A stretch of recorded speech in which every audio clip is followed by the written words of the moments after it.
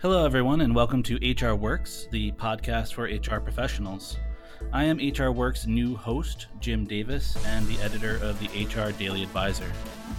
While we have a new voice, the purpose of this podcast is as it ever was. We aim to put valuable tools and knowledge in the hands and ears of you, the HR professional. These tools will arm you with the best methods and strategies for attracting, motivating, and retaining top talent. We know that employers spend a lot of time and energy on the entire employee life cycle, from sourcing to onboarding, straight through retention, engagement, and, of course, exit interviews. How can HR professionals grapple with that life cycle if they can't predict the terrain of the HR landscape 5 or even 10 years from now? We are very fortunate to be joined by Ira Wolfe to explore just that, what HR might look like by 2025 and even 2030. Ira is the president of Success Performance Solutions, which excels in pre-employment testing software for sales, leadership, service, and production across a number of industries. In addition to being a blogger and prolific business writer, Ira is an accomplished speaker, having visited the stages of TEDx and Disrupt HR. He has also published books such as The Perfect Labor Storm and Recruiting in the Age of Googlization, When the Shift Hits Your Plan. Ira, thanks so much for taking the time to join us today. It's a real pleasure to have you. Thanks, Jim. It's an honor to be part of the podcast as well. I appreciate it. Fantastic. Let's get started. With everything from automation to AI, I have to ask, will HR even have a role managing human resources in the future? I hope so. I was at a conference on Monday and Tuesday, and I gave a presentation, and it was a new one for me. And in the middle of it, I changed the title of it. It was called "There's an App for That," and it was really about the ethics of HR and where HR was headed and what the role was. And I changed the title. Only it was basically a slide, and I said, this should be the title, and it was how to keep the H in HR. And with automation and technology and everything, HR's role will hopefully be keeping the human and human resources. But they're, obviously it's a challenge with, everything from, AI and machine learning and, analytics, where it's headed. And to me, that's the biggest concern that should be faced. And yet there was probably 150 people that I spoke to in two different sessions. And no one had, when I asked you to raise of hands, how many people within HR, how many companies were even evaluating the ethics of some of the things they're doing, not a single hand went up. So the answer to that question is I don't know, but there's a big opportunity, and hopefully, and I think there's an opportunity for HR to take the lead in starting to question, not that they can stop change, and not that they can stop, because there's a lot of benefits to having better analytics and artificial intelligence and, better safety and quality of life. But there's also some real concerns with that, and I don't see people addressing it. Well, we're definitely going to talk about the ethics situation a little bit later on. But for now, I wondered if you could explain what a day in the life of an HR professional would look like in, say, 2025 or even 2030. Yeah, and this obviously that relates back to the other question. Just like every other position, any administrative, repetitive, low-skill task will be automated, and it will be automated much sooner than later. We've already seen that, and if they even in things like law, which isn't necessarily specific to HR, but it's a close parallel on the type of work that has traditionally been done. Even in law, there's now robots, which are they're machines that are doing a lot of the research, the analysis of, and it's already happened in accounting. So there's no reason to suspect that it's not going to happen in HR. And so I think HR needs to look at anybody in the field, and I know HR is pretty broad, but how are decisions made? What's the work that's done on a day-to-day basis? And there's a number of good studies that are out The one that I always relate to, because everybody, I guess that the heart of this question is, will HR be one of those roles that's extinct? Is it a job that's extinct? And I don't believe that.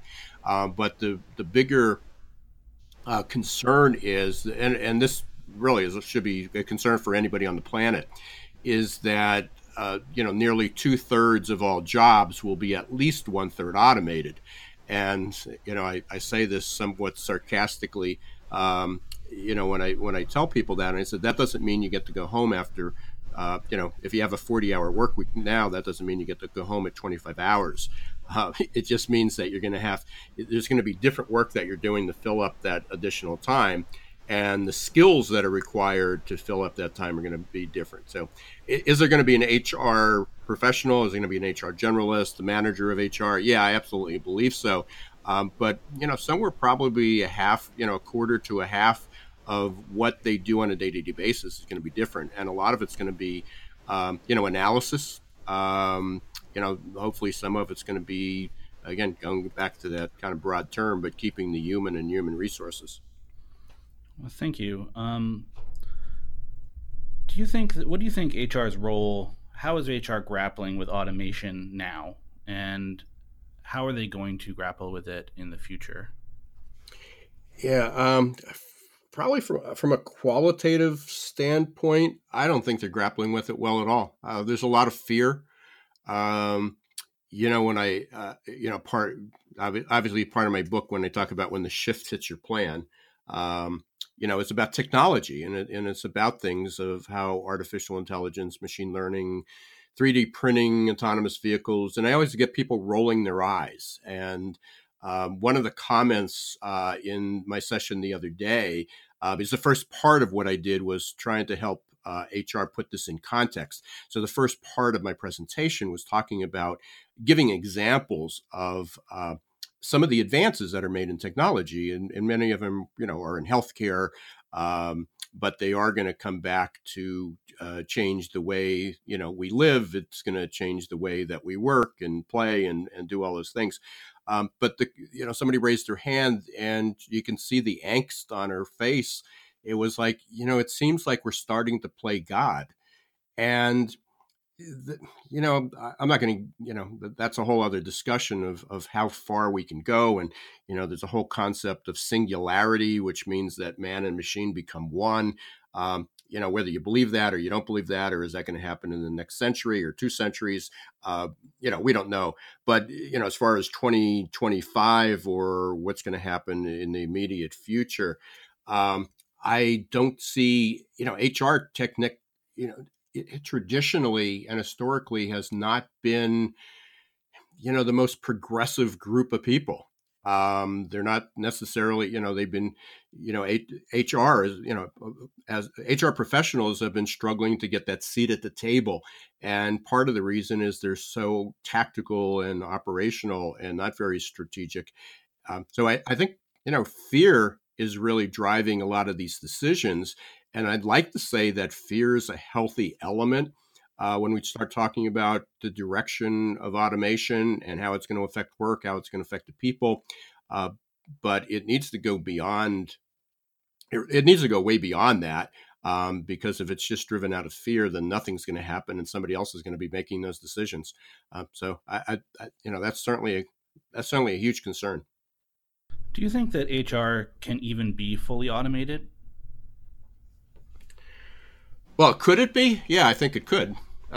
Based on the practices now. I mean, if you look at what HR, if you take the elements of HR, certainly recruiting, there's a lot of artificial intelligence and machine learning and data analysis, being used in recruitment and selection. And, you're certainly familiar with, I don't have the quote right in front of me, but Josh Bersin, who we're all pretty familiar with, and certainly one of the most respected names in talent management. He keeps telling us a lot of all the decisions we made were based on gut instinct and hunches, and we need to get better than that. So, certainly a lot of that decision making could be better. But the risk is if we allow, and I've heard this before. I mean, I hear this from my clients, or my prospects, maybe. Uh, we're purchasing new software, and that should take care of the problem. Well, it doesn't. I mean, buying a new ATS or a new HIRS system with built-in artificial intelligence does not take care of the problem. It starts making the decisions for you, or suggesting that you should rely on everything that's there without ever questioning it. And uh, so I do think it could be automated. I don't think that's the right path to take. I think there is a role for our empathy and our compassion, which is not going to come from a machine decision.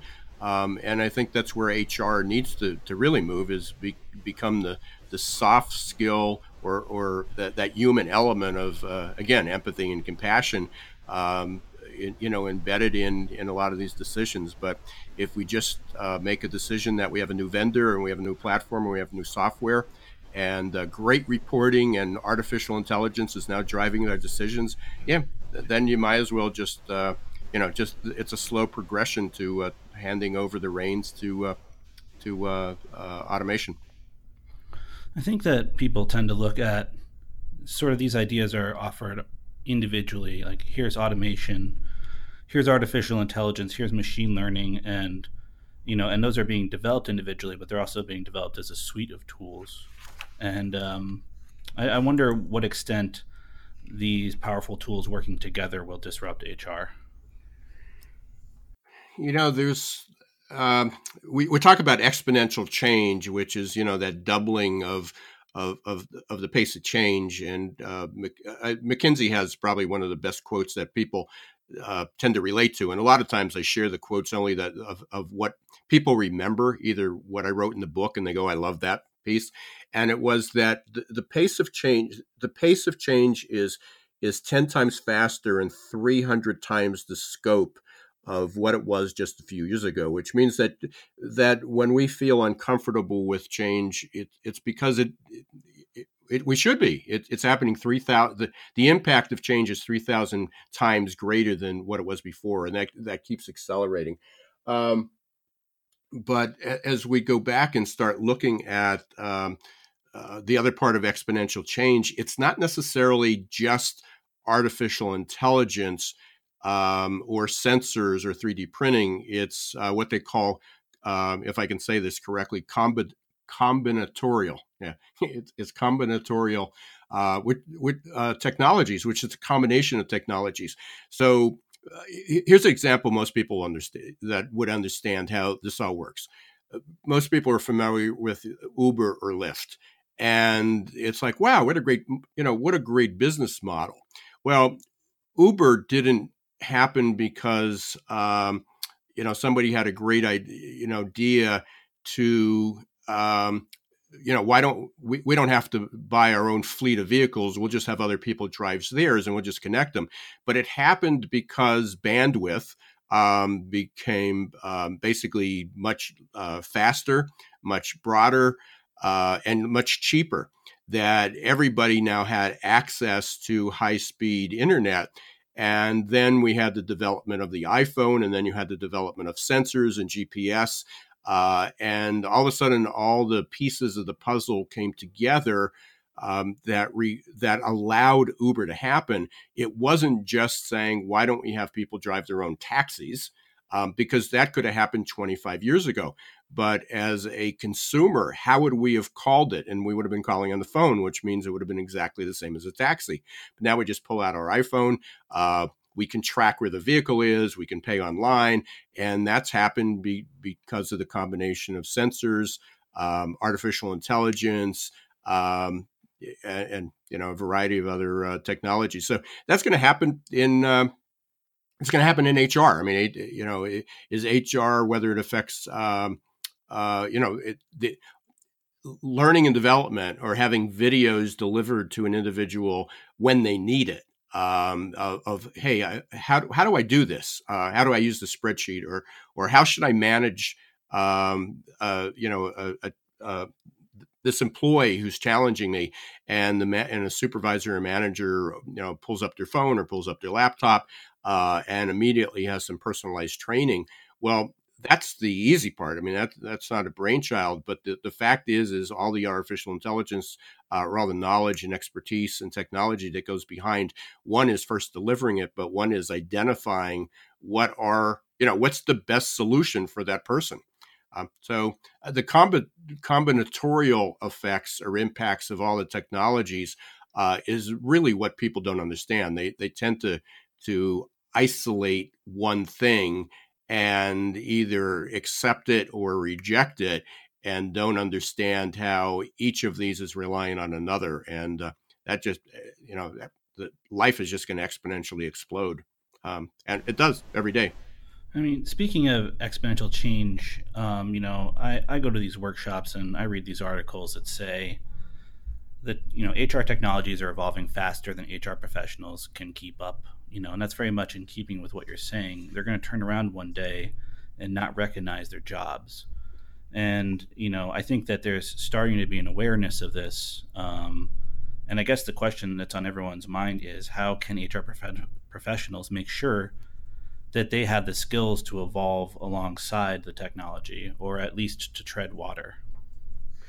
Yeah, I mean that's a good point, I guess I'll take a little exception, to what you said, or maybe just a little kind of explanation of what you started with, is that someday they're going to be caught without a job, or their job's going to change. I think it's happened already. I think it goes back to what we just talked about about the fear. I think people are so fearful, and it's like, well, I'm 45 or 50 years old, and, I don't think this, and even the statistics I share, is like, this is 2025 or 2030. We started out our conversation that way. And it's like, well, that's 8 or 10 years from now. And, I'll probably be, out of work, or I'm going to retire, or I may change careers. So everybody thinks that they can just kind of push it off. It's already happened. I mean, if people don't realize that their jobs have changed, or that that they have a job today and that tomorrow it can't be altered or eliminated, that's a problem. The other aspect is, how do they prepare for it? Hopefully listening to podcasts like this, maybe scare I'll be polite. We'll scare the shift out of them. One is they have to become more comfortable with technology. And again, you don't have to like it, but you have to become more comfortable. I asked again, I've been doing a ton of speaking in the last month, but I just asked this yesterday, and there might have been 50 people in that particular session. How many people have a smartphone, and are comfortable using it? And half of the room did not have smartphones. They had flip phones. Or, how many people don't use this, or how many people aren't using social media? Not that social media is the end all and be all, and it's a distraction, and there's a lot of concerns and privacy and all that. But the fact is that if HR is not using it, or doesn't see the importance of it, they therefore just ignore it. That's a problem. Yeah, that's a huge problem, because the way that learning and development is going to be delivered is based on the principles of social media. It's based on of collaboration and sharing. And that's what social media was all about. I mean, it's obviously been corrupted a bit, and there's certainly challenges. But if you don't understand community and sharing, then how can you design a viable learning and development program? Forget recruitment. So I think the tipping point has passed. I think from this point, it's going to be people either going to grow with it. They're going to listen to shows like this. They're going to, a lot of people do follow TED. I'm still amazed. I was a TEDx speaker 2 years ago, and I'm amazed at how many people have no idea what TED is. And that's not that that's the end, not that that's the end all and be all for somebody's career. But if it's so common and so many people follow it, that when I hear certain groups of people have never heard of it before, or they think it's too far out there, or it's not practical, then they're not very open-minded. I think HR is, if you ask me what one of the skills going forward with HR, it really is going to be innovation, or at least an openness, not just a willingness to adapt, but the ability to drive the change. That's all very interesting. I think, a lot of the excitement surrounding automation touches on things like what it can do, its capabilities, its training challenges, whether it's easy to use or not. But earlier you mentioned that no one seems to be considering any ethical or moral implications to automation. Can you just speak about that for a little while? Yeah, I can speak about an hour. That's what we did yesterday. Now, I think part of the considerations are, as I said, when we talk about people analytics, making decisions, does that turn over the decision to the machine? Again, it doesn't consider the empathy and the compassion and the humanity, and that's where, going back to the principle of keeping the H in HR. But is it ethical now the way we make decisions? Is it ethical? I posed a couple questions to the group yesterday. One of them was, is it ethical that, there's a quota for how many people can get a 5 out of 5 on a performance review?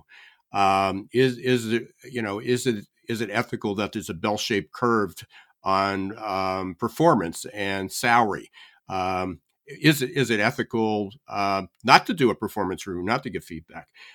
But I present, the one example I give is what people, that's always held out there as a kind of a cornerstone of what maybe the good and the bad of people analytics is flight risk. If you can identify that someone's 30, that a 32-year-old male who commutes 30 miles each day, is married, has one child, maybe has a favorite sports team. Some of these, some unrelated interests, is a flight risk, is likely to leave your organization after 24 months. If you knew that information ahead of time, would you hire that person if you knew that they were going to be a flight risk within a 3-year period? The bigger challenge results is, what if you knew that about someone in your workforce, basically by doing good, capturing all the information, doing good data analysis, and you were able to identify the people who were at risk, the top performers who were at risk for leaving your organization. Then the ethical decision is both a business decision and an ethical decision. What do you do with the information? Do you tell the manager, and does the manager now write that person off, or do they favor them? And what are the ethical and legal implications of that? What are the implications if you identify that a certain minority or an ethnic group or a group that has a particular belief system, or of a certain weight or height or size or color? What if you identify that you have the evidence to indicate that they are poor performers, or will be poor performers, or that they will be more prone to accidents or more prone to disability, but it violates every regulation for EEO, equal opportunity and adverse impact. What do you do about that? People are what I said earlier, are purchasing software systems that have built-in AI, and through the machine learning is starting to be able to make better decisions. But many of those decisions are going to discriminate, and it may be justified because you have the evidence, but there's a a human element that people aren't even considering. And I know this gets into philosophy and a lot of things in the future and, what ifs. And I'm not advocating that somebody sits down and either stop. You can't stop the change, and you have to improve the way what the HR practices and processes are. But along the way is even in the purchase of the software, there is not a single person that said that they ever considered asking, what are the ethics of some of these things? The suggestion I have is that every organization, small or large, or maybe small organizations, band together and create one, but have an ethics council. Have start talking about some of these things. Again, there's not going to be a black and white set of guidelines, and there's not going to be a perfect answer because things are going to keep changing. But there's got to be someone at least at the forefront, and I see this as an outstanding opportunity for human resource professionals to seize that opportunity and help guide some of these decisions. Otherwise, they're just going to, get on a path, and once the genie's out of the bottle, you just can't bring it back in. Yeah, I mean, working at a legal compliance company, the first thing I think of when I hear that is how many lawsuits are going to come around when workers realize that they're being discriminated against by a piece of software, and that the HR and hiring staff didn't take the necessary action to balance that out or to overcome it. Yeah. Are you? Oh, go ahead. Sorry.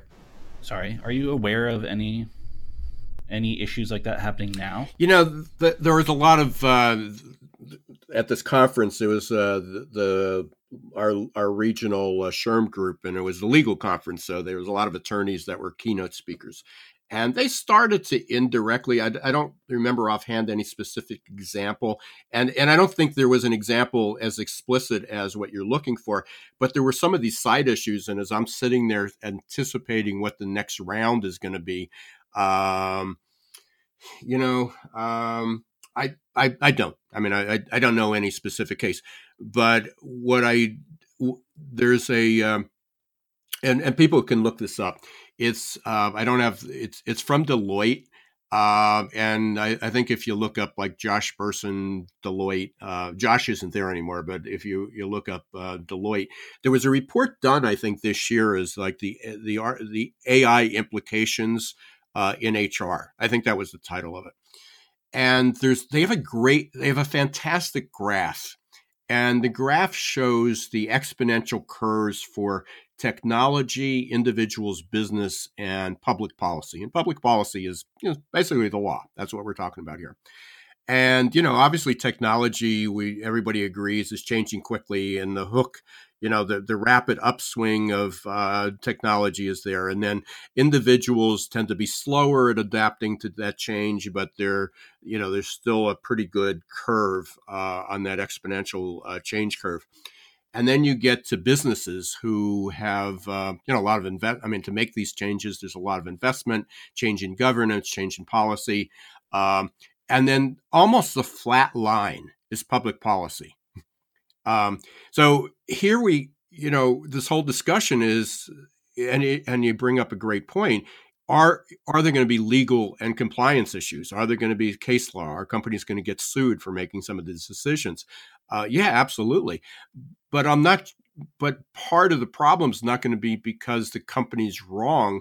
Part of the problem is going to be that our public policy is already lagging behind what needs to be done to manage, and I won't say control, but help manage the pathway to all the technology that's going to be possible, and some of the challenge reaches to I ask this question to my audiences. What privacy would you be willing to give up? What are you willing to give up if you could cure cancer? Or do you know anyone who has Parkinson's or Alzheimer's or heart disease or chronic diabetes? And if by giving up some of your private information, you were able to extend life 5 years or 10 years, and if it was a loved one or your parents or a sister or brother or wife or kid, What would you be able to do? And everybody says, oh, that would be great. Well, but then they question, what do we do with our, what do we do? Who's managing all the information? And again, when I hear Congress questioning Mark Zuckerberg of how does Facebook make money, it just indicates how oblivious they are to what's happening in the rest of the world. And again, not that I think Facebook or any social media company or any technology, Apple, Google, should have free reign. But when the people that are supposed to be governing us and protecting us don't seem to have a clue of even how these companies exist or what it is, that gap's just going to widen. So that's the scary part. And I'm an aging baby boomer. They call me the millennial trapped in the baby boomer body because I think one way, but but my body doesn't feel it. But it's a scary time. It's a really scary time. And again, I read a book last year. If you haven't read it, I would suggest everybody in HR read this book. It's not mine. I mean, I hope you read my books, but it's by Leon Gerhard, and it's called Technology versus Humanity. And it's a phenomenal book. He has a lot of videos out there, but it gets into the very discussion of what we're talking about, the ethics of it. And he advocates that there should be a global ethics council. He's talking much bigger things than what we're talking about here. They're talking about weapons, literally having weapons of mass destruction, that there won't be a human you're running them. It'll all be by machines. Our decisions are a lot simpler to go there. Yeah. But I think HR just needs to kind of step up and not only as individuals are they going to does HR exist, but I think HR could exist as the again putting the humanity back in human resources. Yeah, and how about that? How do we get the humanity back into human resources with these technological advancements? Well, we need to start talking about it. I mean, you and I are having this discussion. I was pleasantly surprised that so many people attended my session because I was up against ADI compliance and some of the legal issues, and there was another attorney who I'm friends with, and he's a great speaker. He's entertaining. And, here I am talking about ethics and there's no right or wrong to it. And it's more philosophical than practical at times. But it's like anything else. I mean, it's self-awareness. I'm just shocked, even going back to my example of flight risk. If anybody's paid any attention to people analytics, and, that's certainly the hot topic these days in HR, if anybody's even paid the smallest attention to that, they've identified that we're going to be able to predict things that are both better, more accurate for the company, but scarier. And I'm just shocked at how many people have no clue of what it's capable of doing. And therefore I don't like pre-employment testing because it's an invasion of privacy. Pre-employment test, and I make my living selling testing.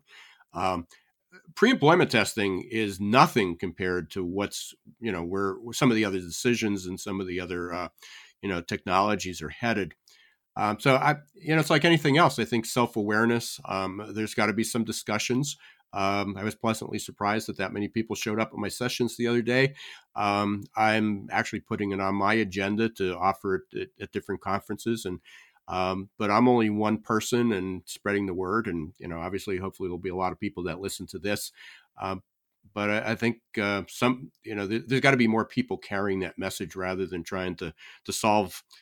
We need to solve today's problems, but tomorrow's problems are going to be much, much deeper. And it does put HR at risk for being a profession. What's the role? Maybe HR becomes the ethicist of the organization. As everyone knows, there's this hiring crunch. We're at nearly full employment. and companies are trying to expand. They need new people. They need quality candidates. And at the same time, there's all these ATSs and other applicant pieces of applicant software out there. I'm wondering if there's a time when the distance created between humans and automation creates an urgency in the sense that people that are hiring aren't being interacted with on a human level. People that are trying to find jobs aren't being interacted with on a human level, and avoid those organizations. I know when I get an email that says, "Oh, we got your application," that means almost nothing to me compared to if someone calls me and says, "We got your application. We think your resume is great, and we're excited to see what happens next."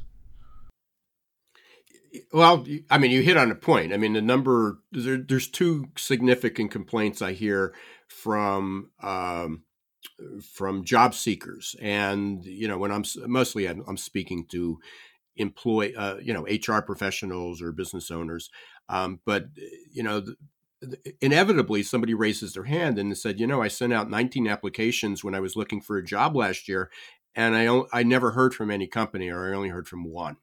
So the fact is that there are ways to automate a response and make those responses personal.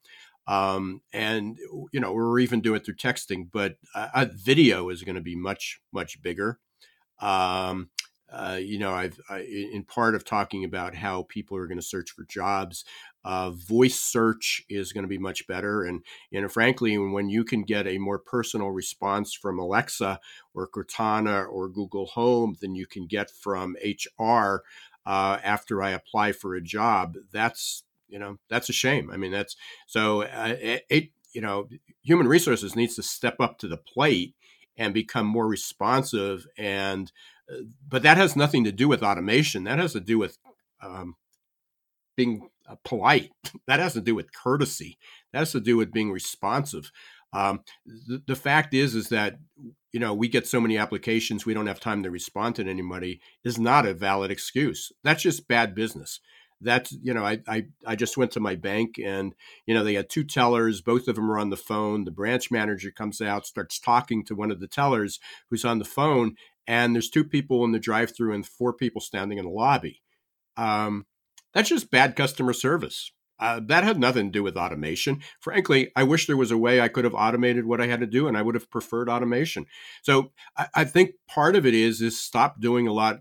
People need to stop doing a lot of the administrative tasks that they're comfortable with and they're being paid to do now, because those are going to go away. And then lifting your head from the paper or lifting your head from the screen and speaking to someone.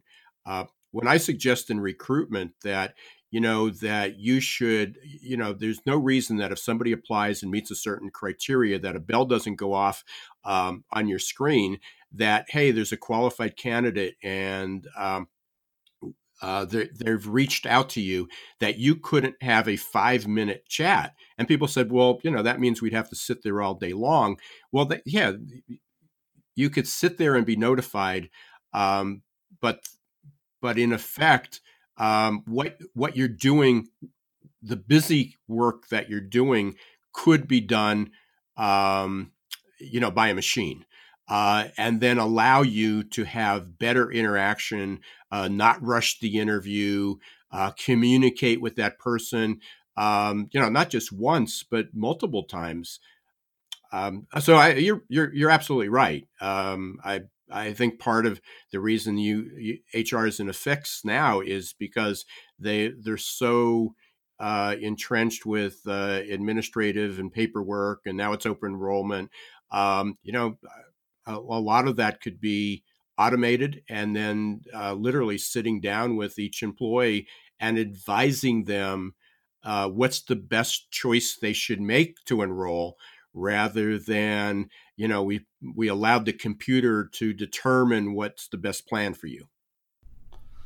Well, that's great. Thank you very much. I guess that about wraps it up on our end. So thank you so much, Ira. It's been fantastic talking to you. I really appreciate you taking the time. Yeah, well, and thanks for the invitation.